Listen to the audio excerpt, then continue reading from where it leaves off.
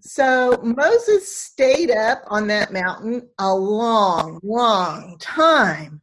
So remember that at this point, there is no tabernacle, there's no law, there's no priest. None of this has happened. Moses is just now hearing about it for all the first time.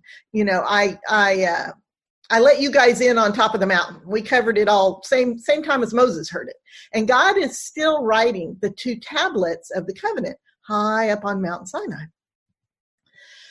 So meanwhile, down at the foot of the mountain, there's only Aaron trying to keep the fractious Israelite community together. And by this time, they figure Moses has met an untimely end. I mean, it's been a month and a half. He's been up there already. So they still have manna every day, but they take it totally for granted. And the cloud and the fire are all way far away from them up on top of that mountaintop. So the Israelites down here in the valley, in the desert, it's not really a valley, it's just a desert, they feel exposed and helpless with enemies facing them either way they go. They can't go forward, they can't go backward. So they go to Aaron and demand that he make gods for them to follow. If Yahweh has deserted them, they're going to take matters into their own hands. Faced with an angry mob, Aaron feels like he has no choice. So he gathers gold from the people and makes a golden calf for them to worship. Now, why did he pick a calf to worship? Well, in the A&E, bulls were associated with kings, strength, and virulent manhood. So there were several bulls or calves worshipped in Egypt. The most important one at the time of the Exodus was the god Apis. See if you recognize any of the characteristics of this idol. According to the Greek historian Herodotus, who lived about 450 years before Christ, this bull was the result of an immaculate conception, a flash of light from heaven. Furthermore, Egyptians believed that after the bull Apis was born, the cow would never be able to have another calf. The calf selected as Apis, based on its special markings, was considered to be a physical manifestation of the creation god Ptah. It was called the soul of Ptah and the herald of Ptah. The bull was considered a kind of host of the creation god and was himself considered divine. Furthermore, his breath was believed to cure disease. And at death, he was believed to be reborn as an aspect of Osiris, and so he became known as the living deceased one. Wow.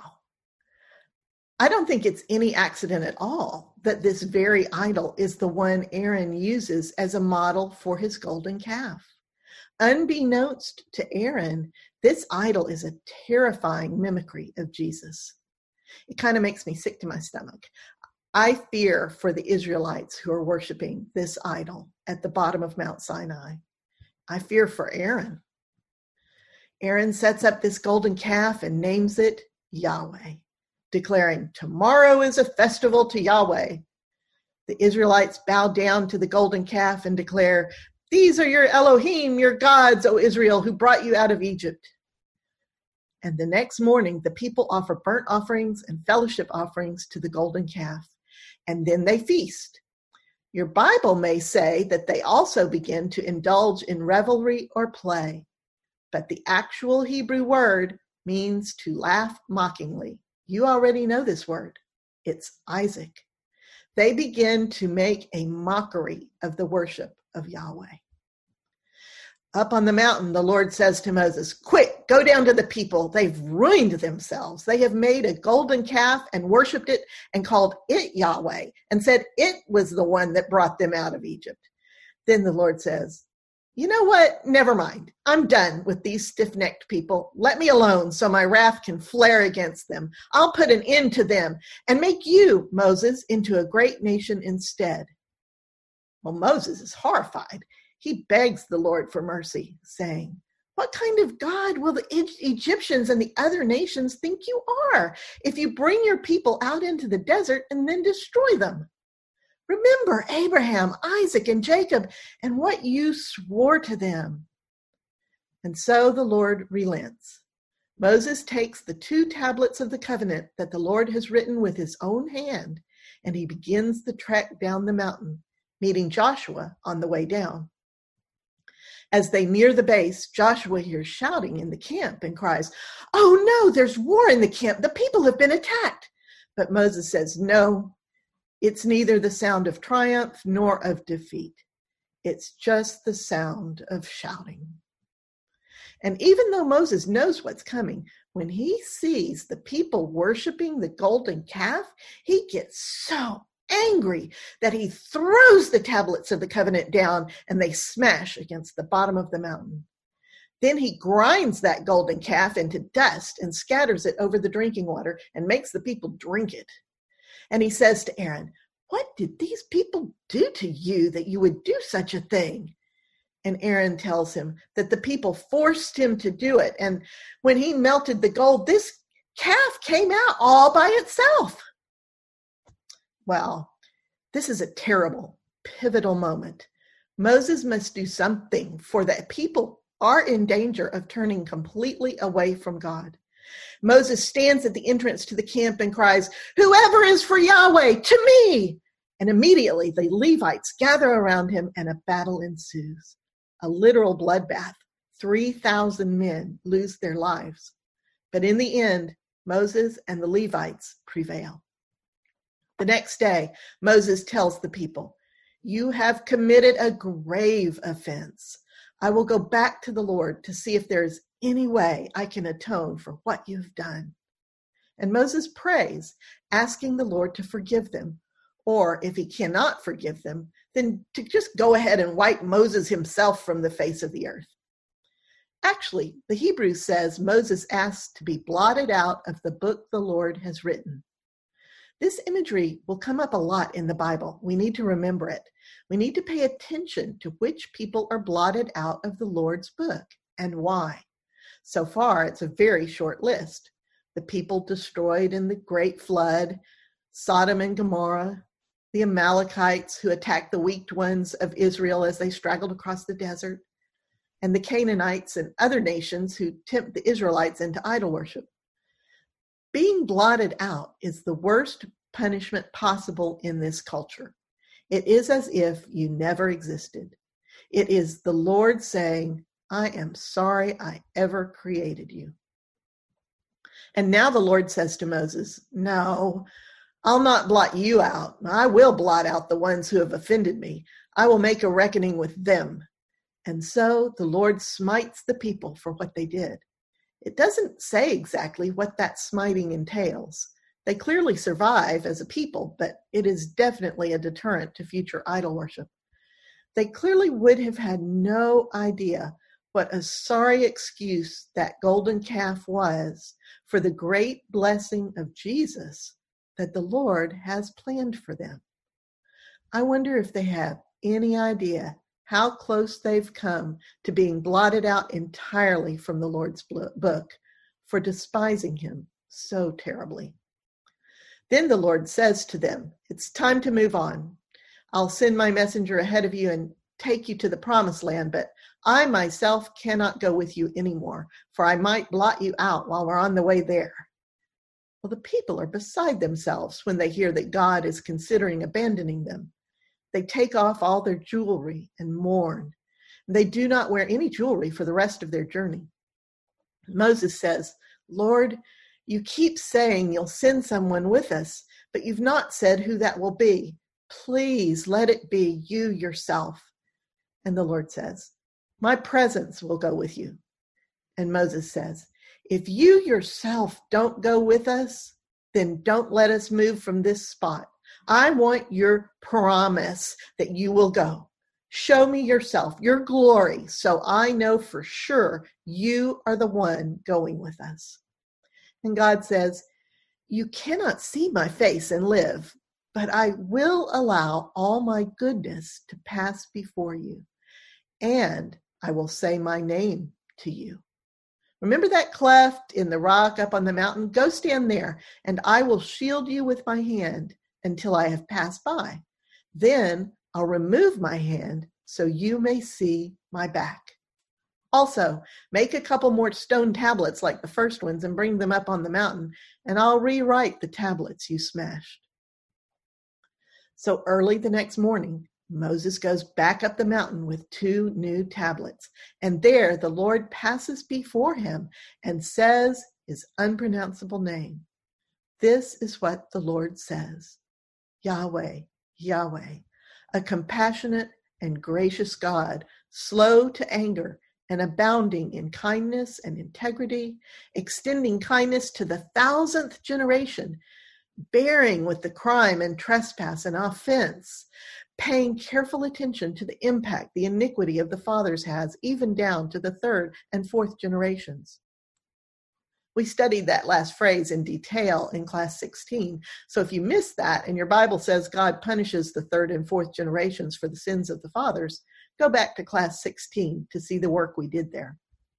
Notice that God's name includes compassion, grace, patience, kindness, integrity, forbearance with our sin, and care for those impacted by sin.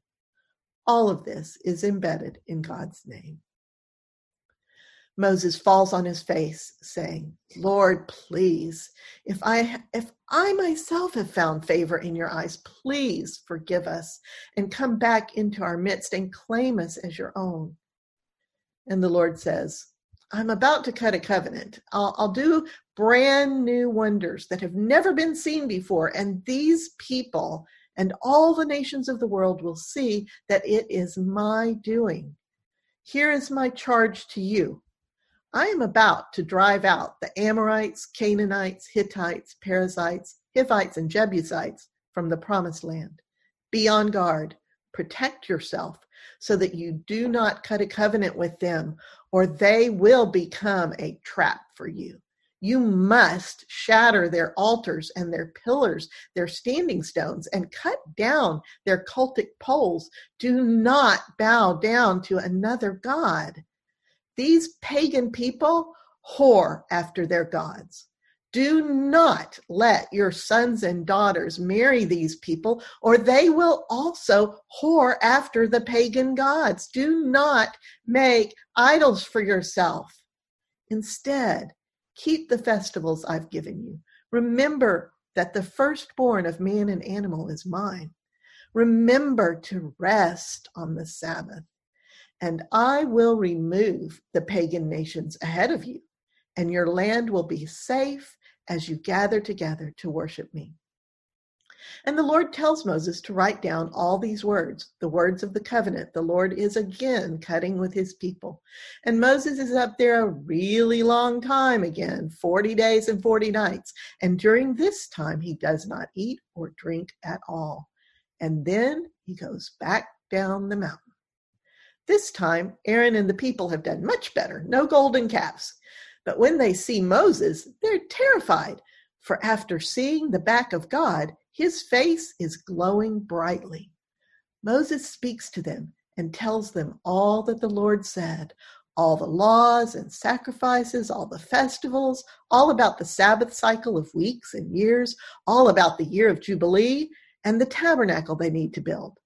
And when he finishes speaking, Moses pulls a veil over his face to cover the brightness until he goes to speak to the Lord next time. Immediately, the Israelites begin to collect the materials needed to build the tabernacle and make the utensils and the priestly garments. Moses calls Bezalel and Aholiab, the craftsmen the Lord specifically asked to be in charge of this work, along with every wise-hearted man whose heart moves him to help. The people bring so many donations, the craftsmen are inundated, and Moses has to tell the people to stop bringing stuff. And so it comes to pass that exactly 1 year after they left Egypt, the tabernacle is set up, and the lamps in the holy place are lit, and the cloud covers the tent of meeting during the day, and fire covers it at night, and the glory of the Lord fills the tabernacle for the very first time. Only when the cloud goes up from the tabernacle will the Israelites break camp and follow it. Thus ends the book of Exodus. We've already finished the entire book of Leviticus. In it, Moses ordains Aaron as high priest and his sons as priests with them. Notice that this is after that whole golden calf fiasco. God's calling of Aaron as high priest is not revoked. When God forgives, he forgives, period.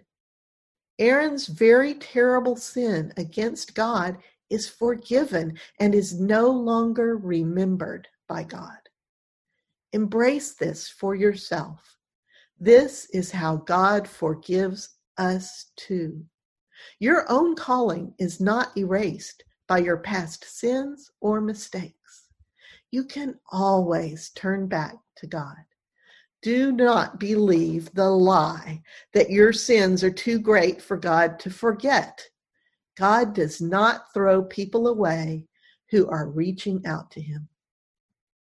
That said, there are certainly natural consequences that we suffer. In chapter 10 of Leviticus, Aaron's sons, Nadab and Abihu, tried to introduce different practices into worship, practices that are not what the Lord asked for at all. It doesn't say exactly, but I suspect they try to incorporate some of the Egyptian practices from the old familiar idol worship. And a fire comes out from the Lord's presence and consumes them. They die immediately.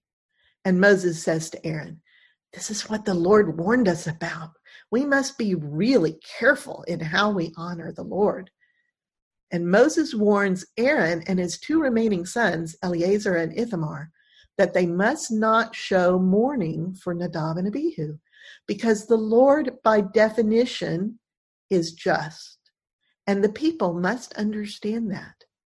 Their other relatives and the rest of the Israelites can mourn them. It's just the priests must not. They have been set apart as holy like God. The people need to understand this boundary around the holiness is important, real, and for the protection of the priests. This is an awfully hard lesson, but it is the price for dwelling together in the very presence of the living God. God is holy. God has gone to great lengths to make the people safe, setting very explicit boundaries. And we can see that when they take it upon themselves to step over those boundaries, God's holiness utterly consumes them. And this brings up an important point. God is both and. God is merciful, compassionate, and slow to anger. God cares for the weak, the immigrant, and the poor. God provides for our every need. God protects and rescues. God delights in our joy, but God is also supremely holy. God is so far beyond us that we cannot even look on his face and live. Be careful that in your understanding of God, you hold this paradox close to your heart. Do not worship a God of tenderness who has no power. And do not worship a God of power who has no tenderness. Be sure to worship the reality, the both and God, the God of the Israelites. The Lord is very specific about this with the Israelites, so there's no question. In Leviticus 26, God explains again that if they devote themselves solely to Yahweh, he will give whatever their land needs to provide overwhelming abundance, and they will live in peace. God will make them fruitful and will fulfill the covenant. He says, "My dwelling will be among you, and I shall not reject you. I will walk among you and be God to you, and you will be my people. But if you do not heed me, if you reject me, then I will be your enemy. You will void my covenant. You will become ill. You will sow seed in vain. Your enemies will take all you have and shall rule over you until you come to your senses and return to me. And if that isn't enough, if you still reject me, I will increase my efforts sevenfold. I will break your pride in your own strength." The beasts of the field will overwhelm you and will bereave you of your children. Your roads will become deserted. Even if you barricade yourselves in your walled towns, I will still enter with disease and pestilence. You will eat and not be satisfied. I will destroy all your cultic places of idol worship. I myself will lay waste to the promised land. I will allow the nations of the world to attack you and carry you off. And then the land will finally see the Sabbath years you failed to give it. And I will keep this up until finally, wherever you have been scattered, you come to your senses and humble your uncircumcised hearts and seek to make amends. Then I will honor my covenant with Abraham, Isaac, and Jacob. I will remember them. I will remember the land, and I will remember you. For you are still my people, the ones I rescued from Egypt in front of the eyes of the entire world. You are my people, and I am your God. And thus ends the book of Leviticus. As the book of Numbers opens, the Lord tells Moses to take a census of the tribes of Israel. He then designates exactly how the tribes are to camp on the four sides of the tabernacle and how they're to break camp. Whenever the pillar of cloud begins to move, the tribe of Judah is to lead out, followed by the tribe of Reuben, visibly transferring the honor of leadership from Reuben to Judah for reasons you already know. The Levites, of course, are responsible for disassembling and moving the tabernacle and all its furnishings. Out of the Levites, the clan of Kohathites are designated to carry the contents of the Holy of Holies. After the cloud departs and they get ready to move, Aaron and his sons pack up the Holy of Holies and cover everything and make sure the carrying poles are in place so that the Kohathites do not touch anything holy and die. The priest, Eleazar, the son of Aaron, is to carry the lamp oil, the incense, and the anointing oil himself. And God says, my name shall be set over the Israelites, and I myself shall bless them. And the Lord gives Aaron a special blessing to say over the Israelites whenever he wants to bless them. May the Lord bless you and keep you. May the Lord make his face to shine upon you and give you grace. May the Lord lift up his face to you and grant you peace. So here's a little known fact. You know that Aaron could only go into the Holy of Holies once a year on Yom Kippur, the Day of Atonement, right? And when the cloud lifts and it's time to move, Aaron and his sons could go back in and pack everything up. But did you know that even though he was not a priest, Moses could go into the holy place and perhaps even the Holy of Holies at any time? Yep. Number 789 tells how Moses would go into the tent of meeting to speak with God, and he would hear God speak back to him from above the mercy seat. And here's another little known fact. The Levites would serve in the tabernacle beginning at the age of 25, and it was considered military service by the Lord. Yep. Working in the tabernacle was military service. I think probably some pastors would attest to that. And they were to retire at the age of 50 and work no more except for keeping watch.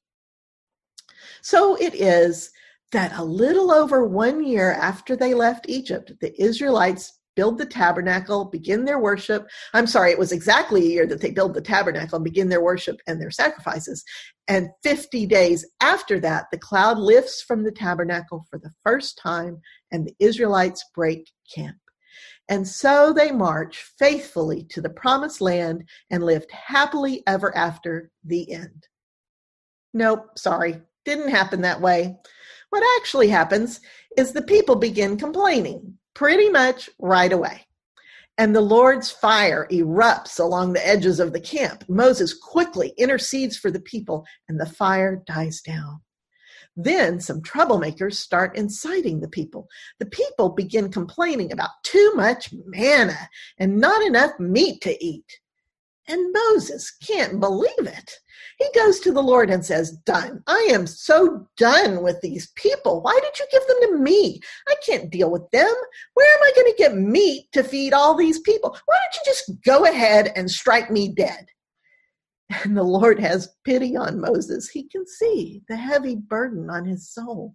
So he tells Moses to gather the 70 elders of Israel together. These would be the same guys who feasted with Moses on Mount Sinai and saw the throne of God. Remember? Well, the Lord will take a portion of the Spirit he's given Moses and give it to these 70 elders so they can help with the burden of governing the Israelites. Then the Lord says, tell the people they will get what they demanded of me. They want meat? I'll give them meat. Starting tomorrow, you will eat meat for a solid month until it's running out of your noses, and you despise it as much as you have despised the Lord who dwells among you. And Moses says, are you kidding me? I can't tell them that. There's 600,000 fighting men, plus women and children and elderly. Where am I going to get all that meat? And the Lord says, is anything too hard for the Lord? Are my arms too short? Now you will see what I will do. So Moses goes and does all the Lord told him. When he gathers the 70 elders, the Holy Spirit falls on them and they begin prophesying. 2 of them hadn't even gone to the tent of meeting when Moses called them. They were still out in the camp, and even they start prophesying. Joshua tries to stop them, thinking that only Moses should prophesy. But Moses says, no, don't stop them. I wish all the Lord's people were prophets, and that the Lord would place his Spirit on all of them. After that, a wind comes up from the sea, and thousands of quail are swept into the camp.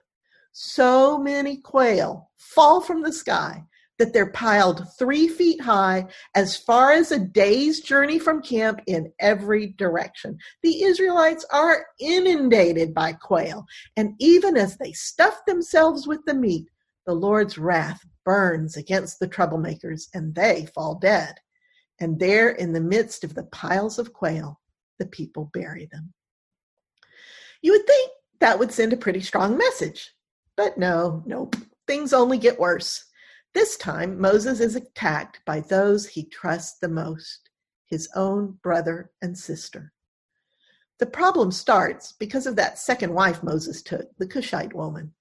Maybe she's lording it over her brother and sister-in-law. Whatever it was seems to have uncapped a big well of resentment in Aaron and Miriam. And they say, hey, Moses isn't the only one the Lord speaks through. The Lord speaks through us too.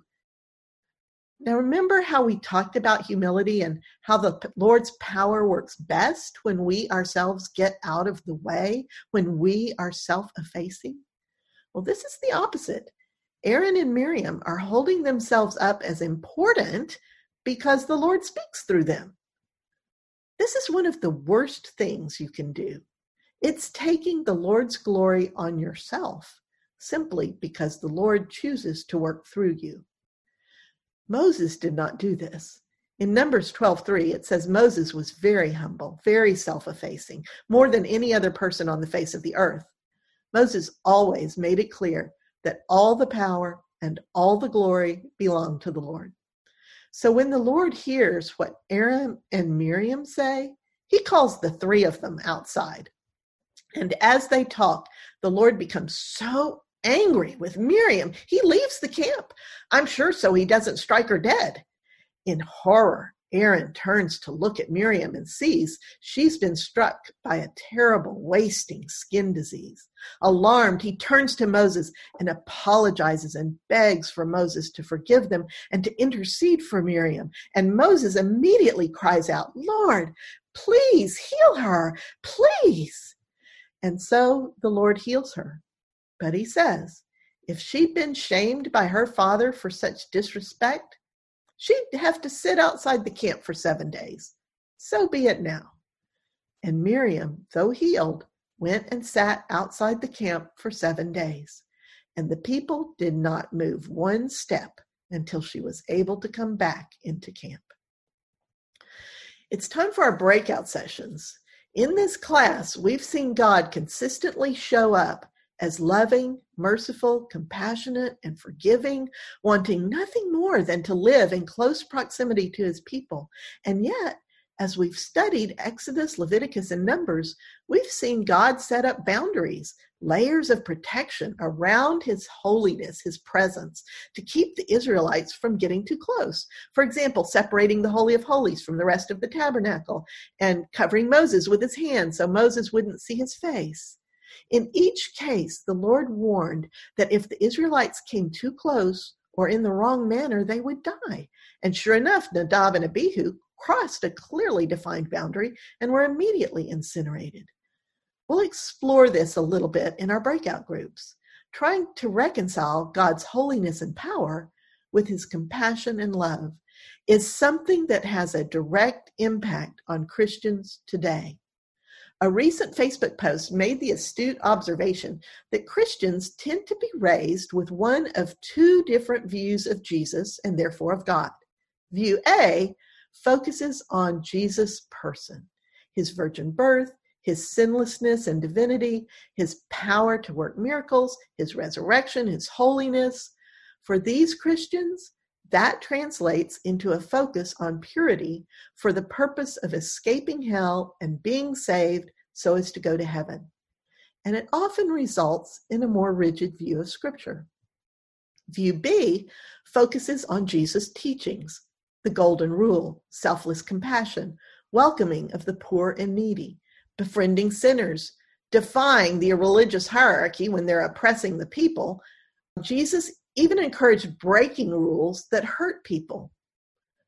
For these Christians, that translates into a focus on social justice, personal accountability, resistance to judging others, and usually a willingness to see more than one way to interpret Scripture. Both views are clearly based on the same Jesus. Just like we've all read about God, everything we've read about God is still the same God. So how can we resolve this paradox? Is there room for us to learn from each other and integrate these views? The questions in the study guide will help you get started. Everything I just said is printed at the beginning of the study guide for your reference in case you need it. So I've already told it to you, so there's no need to reread all that. Just skip straight to the questions. All right, everybody's back. And before we get started on our discussion, I want to make a note that it is entirely possible that we will get some election results while we are talking that may result in us knowing who the next president will be, but that this is being recorded and that regardless of which way this election goes, 1 out of every 2 people in the U.S. is going to be terrified and upset. And I would like you to not make any comments that have anything to do with the election at all. Okay, so just out of respect for our fellow Americans, either way it goes. So I'm really interested in what you guys talked about here. The 3 questions were very different, and you could have gone in a lot of different ways here. So let's do the first one. I think it's maybe kind of short, but when Nadab and Abihu died, was that punishment from God or was it something else? Remember to turn your mics on, folks.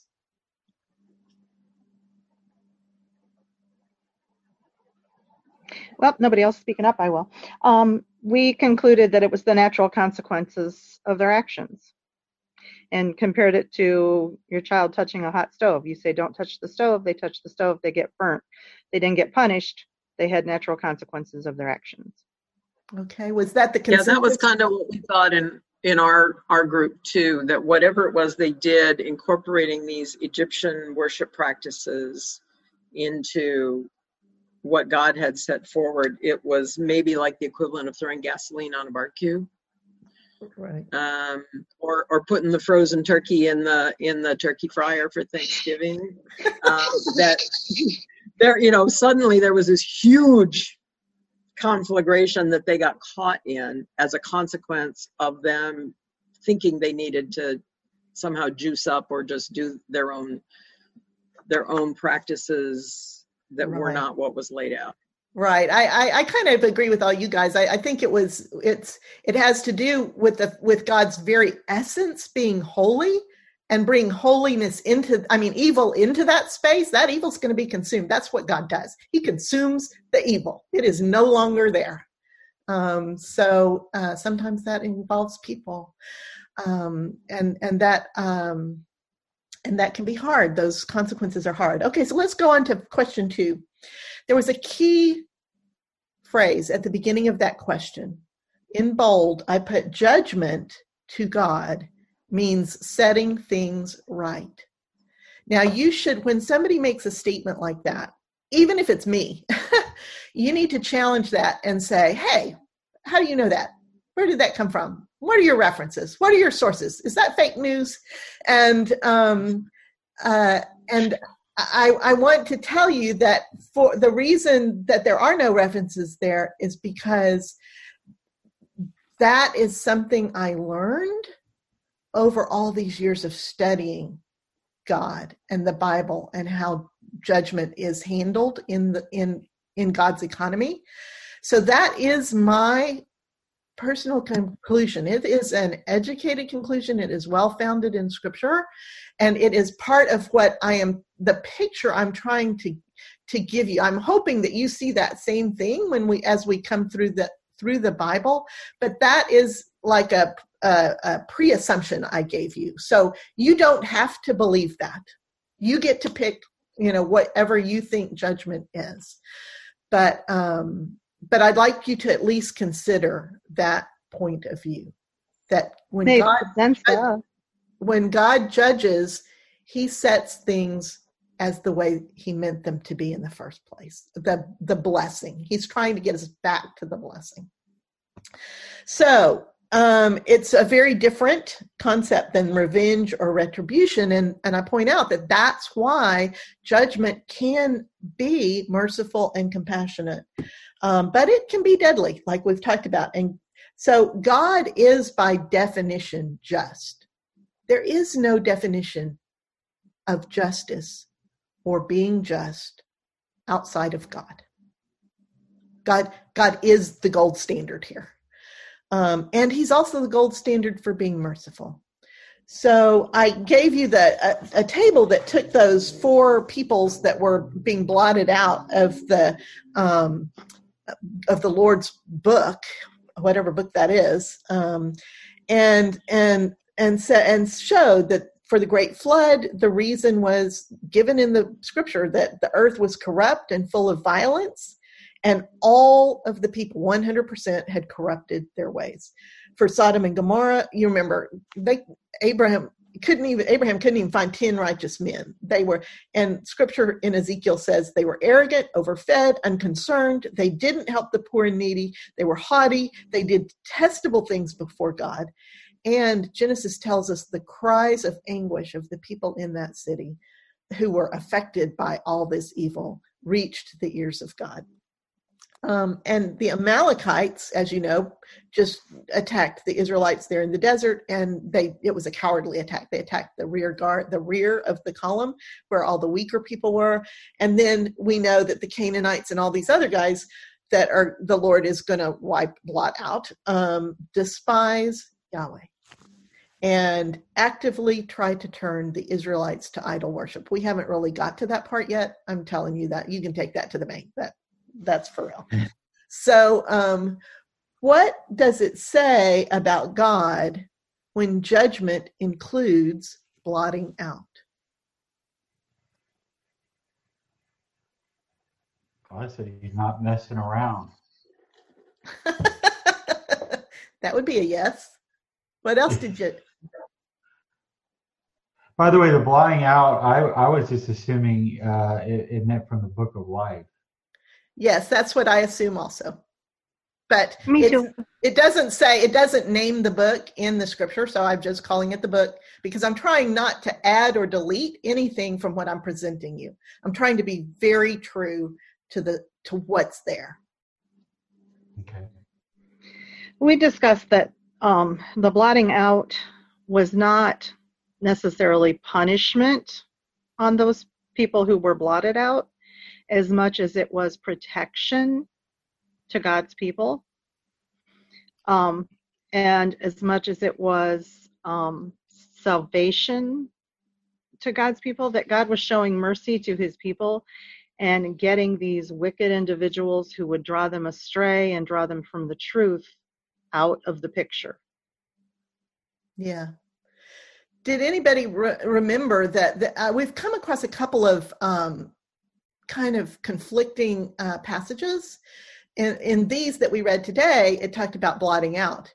And there have been a couple in this lesson and last lesson where the Lord says, I'm going to move them out from in front of you.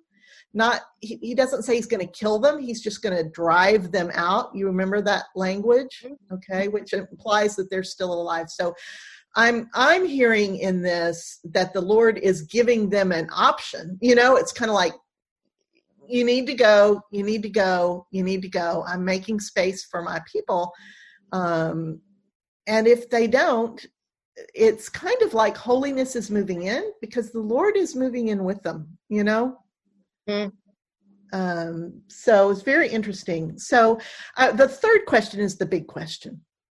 And if I went past any other comment you'd like to make, you can go ahead and make it at this time. But as when we start talking about this, but the third question is where I was trying to get to with this.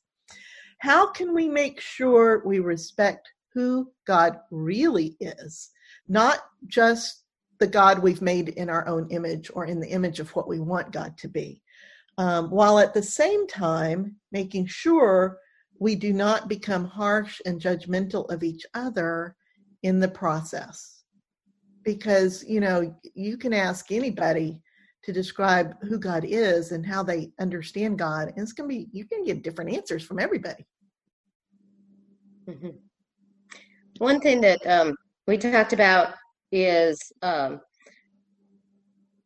think sometimes, like you said, God doesn't just necessarily destroy somebody, but he pushes that person away. And in my life, when my daughter came out, I had a friend that was very hateful and almost towards my daughter because she viewed LGBTQ people as they were making a choice, they were walking away from God, and they were turning themselves over to their own self-God. And I dropped all communications with the person. It was like I didn't want to become hateful back to her. So the easiest way for me to handle it was just to not have, just drop all communications. I didn't want to talk to her. I didn't want to, let her hurtful things make me a hurtful person. So, and it took about a month and a half. And she said, I haven't talked to you in like a month. Why? And I said, because you're hurting my child and you're hurting me. And I can't have that around my child. I said, I understand that you believe what you believe. I believe differently. But you're not walking in my shoes. And if somebody was saying really bad things to your child, you'd feel the same way I do. And she said, let me think about it. And then a couple days later, she got to me and she said, I understand what you're saying, and I think we can still be friends and communicate as long as we don't ever discuss the subject. I might not change my beliefs, but I'm not willing to hurt your child. And so in that instance, it worked. I mean, I don't know if it would, but if you look at God's judgment is not punishment, but as protection from the innocent. I don't think God ever hurts anybody unless he's trying to protect or save somebody that's being hurt by that person. That's just kind of how I take this, my takeaway. Yeah. So God is a creator of all of us. We need to make sure that we get to know that creator, and we need to make sure that we respect all of his creation, and be careful about how we treat it, including him or her. And if if God needs to set some things right, he will do that. And it's not necessarily for us to do that. Amen. Ooh, Yeah. I like that. Yeah, although we do need to distance ourselves perhaps from those people, because when if said judgment comes upon them, we don't want to be part of it. Let God use a different instrument. Yeah, it's Yeah. it's interesting to try to evaluate a situation and know when it is that you need to take action to set things right and when it is that you don't. And for me, it usually boils down to a difference between the person and the consequences of their actions. And so I feel very strongly that we should take action like Renee said the Lord would. When somebody needs protecting, when some bad thing is happening to somebody, and we need to stand up to it and stand with whoever is unable to stand themselves. I think that we are called to do that Jesus did that all the time. And I think that there's clearly a need, a precedent in the Bible for standing against evil. But to what Ross is saying is so true, that, if I look at a person and I see their choices based on the fruit of their lives, I can see that the fruit of their choices. So that gives me a pretty good clue as to what's going on in that heart. That's not mine to change. That's not mine to judge. It's I can tell from the fruit, but that doesn't, just because I see it doesn't mean that I'm God and I'm given to change it. So at that point, then you're beginning to think about, well, what do my boundaries need to be with this person? And they can be closer or larger, and they can move over time. I tell that to people all the time in pastoral care. Today you're telling me that you need a pretty small boundary, and that's okay with this loved one. It doesn't mean you have to forever have a small boundary with them. Maybe in the future that boundary can expand depending on the choices they make, So this is exactly what we're trying to get to with this discussion. What other thoughts came up? I basically said that it's all about love. I mean, God's biggest command to us is to love him and love each other. And each other is like everybody, your friend, your neighbor, your stranger, your enemies, your, whatever. So I think that if we love him and we allow him to love through us, and we bathe everything we do in love, which I can't say that I've always done, but if we do that, then we're going to have more mercy, we're going to have more compassion, we're going to be less judgmental. I had never heard that comparison you made that is in the beginning of the notes, the A and B Christian there. I had never really heard that before and looked at it from that viewpoint. And that kind of bowled me over. I'm like, that's exactly, I was raised as a type A Christian, and I'm becoming more of a type B Christian. And is there some place in the middle where you can, like you said earlier, that you can combine both of those things? And you've got the holiness of God, and you've got the teachings of Christ, and that we can combine those two things together. And I think basically, if we bathe everything we do in love, that's exactly how we're combining those two things. Yeah, it's really important to understand these two views, partly because of what you're saying, that we need to integrate them because they are both true. you know. Mhm. But the side A is the view of Christianity, is the view that allows. Oh, Renee, I think you might need to mute for a little bit. Yeah, I'm doing so. Thank you. So the side A, Christianity, has a very strong and deep need for safety. And we are seeing that play out across our nation now. And there is nothing wrong with that. God is all about that for us and for his people. So we need to understand that. And we need to understand that each one of us has that deep need for safety. We just need to be clear about where we're looking for safety. Are we looking for safety in our money, in our bank account, in our job, in our marriage, in our laws, in our politicians, in our leaders? Or are we looking for safety in God, where moth cannot eat away at our treasure, and thieves cannot steal our safety from us? The economy can crash and we can still be safe. One thing I wanted to add, many times in the Bible it says, of course, don't be deceived. And so as you are seeking that safety, make sure that is in truth, and that you're not being deceived. Exactly.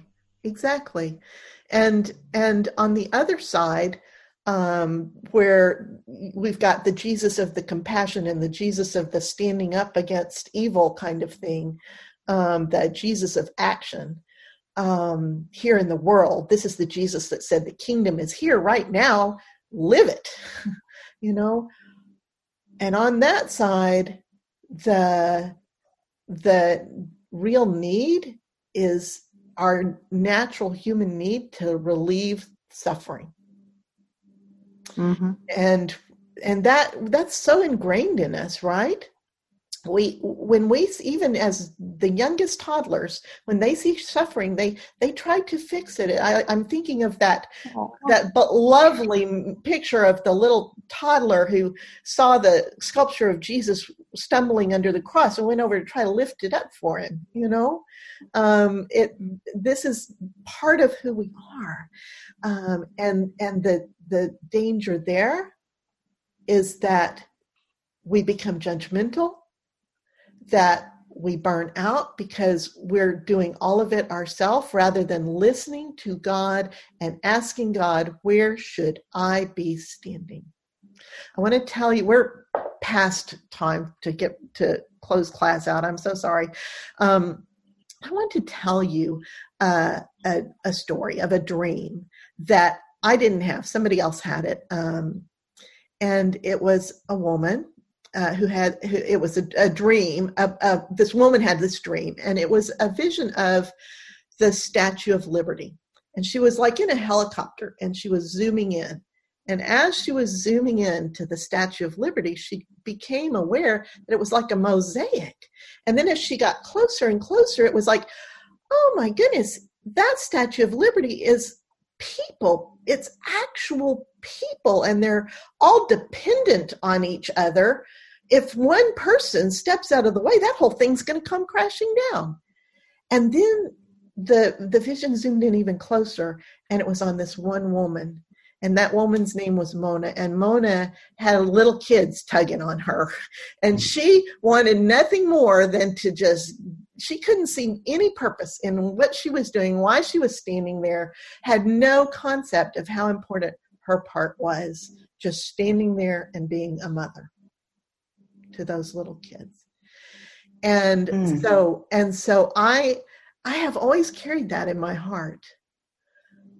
Right now, it is so hard for me not to feel tugged and pulled like, oh my gosh, I need to go out and, do something, about all this. And the Lord's very clear. to me is like, Gail, you're doing what I want you to do. You, every week, you be faithful and you do your class and you do all these videos and you record that stuff. That is where I've put you. I've prepared you for that. You're in a unique position to do that. Do that. And so what I'm saying is, if you're a View B Christian, be sure that you're taking it, what you feel called to do, back to the Lord and making sure that that's where he's put you. There is no calling that is too humble or too small for the Lord.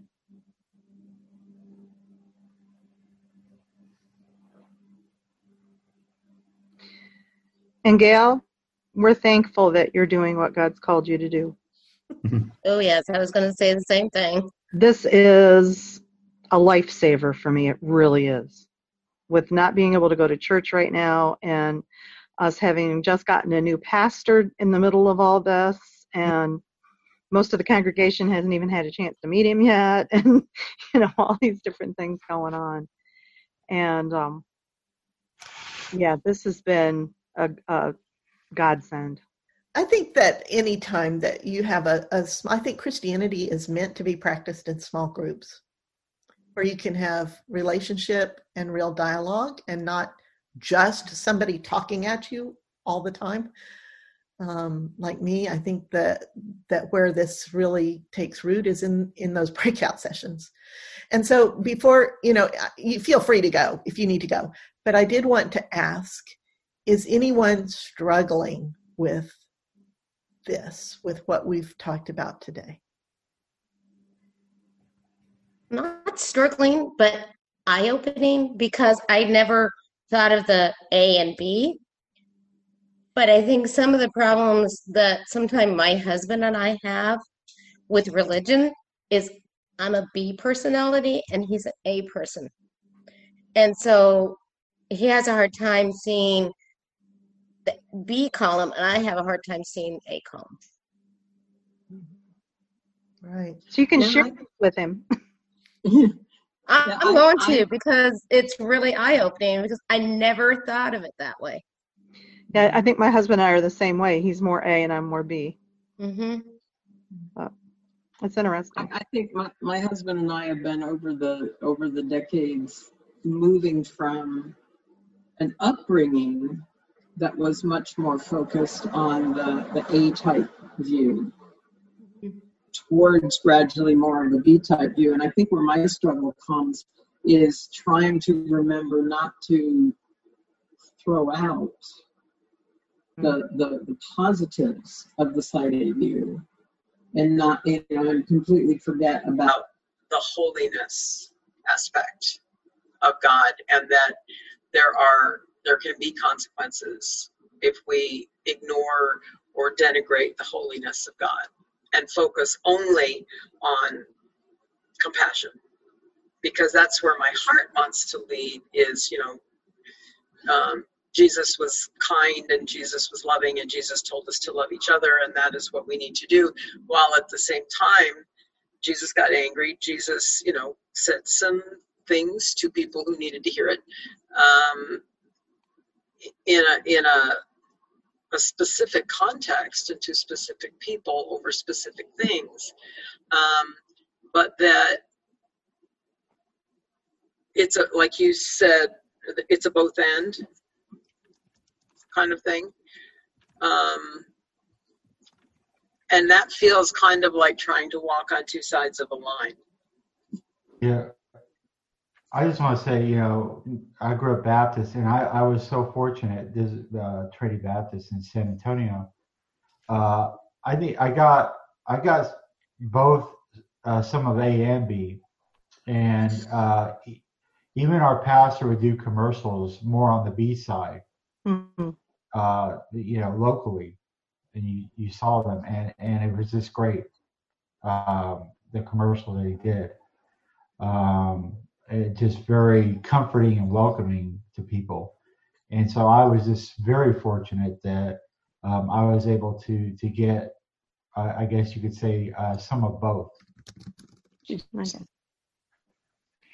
Gail, we are right now studying a book that Gail actually had recommended to our small group. It's called The Generous Orthodoxy, and it deals so much about exactly the same thing. We talk about the type A, or the view A, in fundamentalists that the Bible is the only way, so on and so forth. And so in the book, he also talks about, while he understands some of that stuff, he also tries to show how there's actually positive things through all of the different stuff, both the view A as well as the view B. And so a very interesting book. I would recommend it if you want to continue on with that. It's called The Generous Orthodoxy. Gail, who is the author again on that? Brian McLaren. Yes, Yeah. Brian McLaren. He's a lovely, lovely man. Yes. Oh, there you go. I just happen to have it right here. Thank you. I will look into that book because I'm very interested now.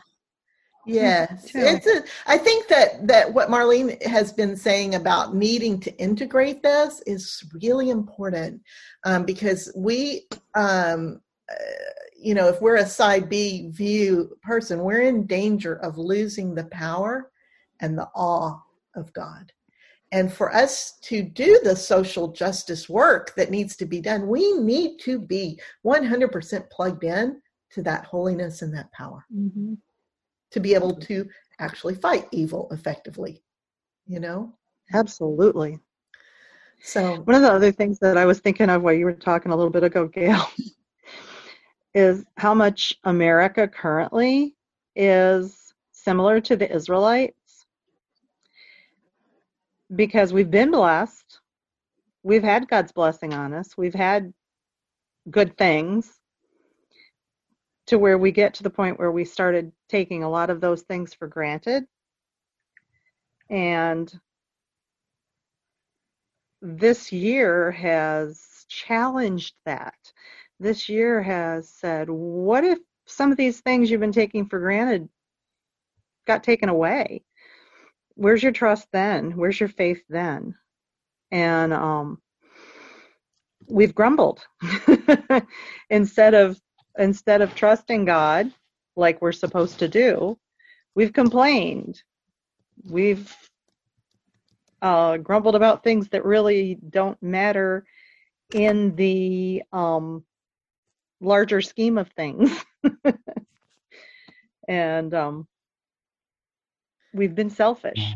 well, and I think that we have actually fallen into a trap of worshiping money and as our source of security.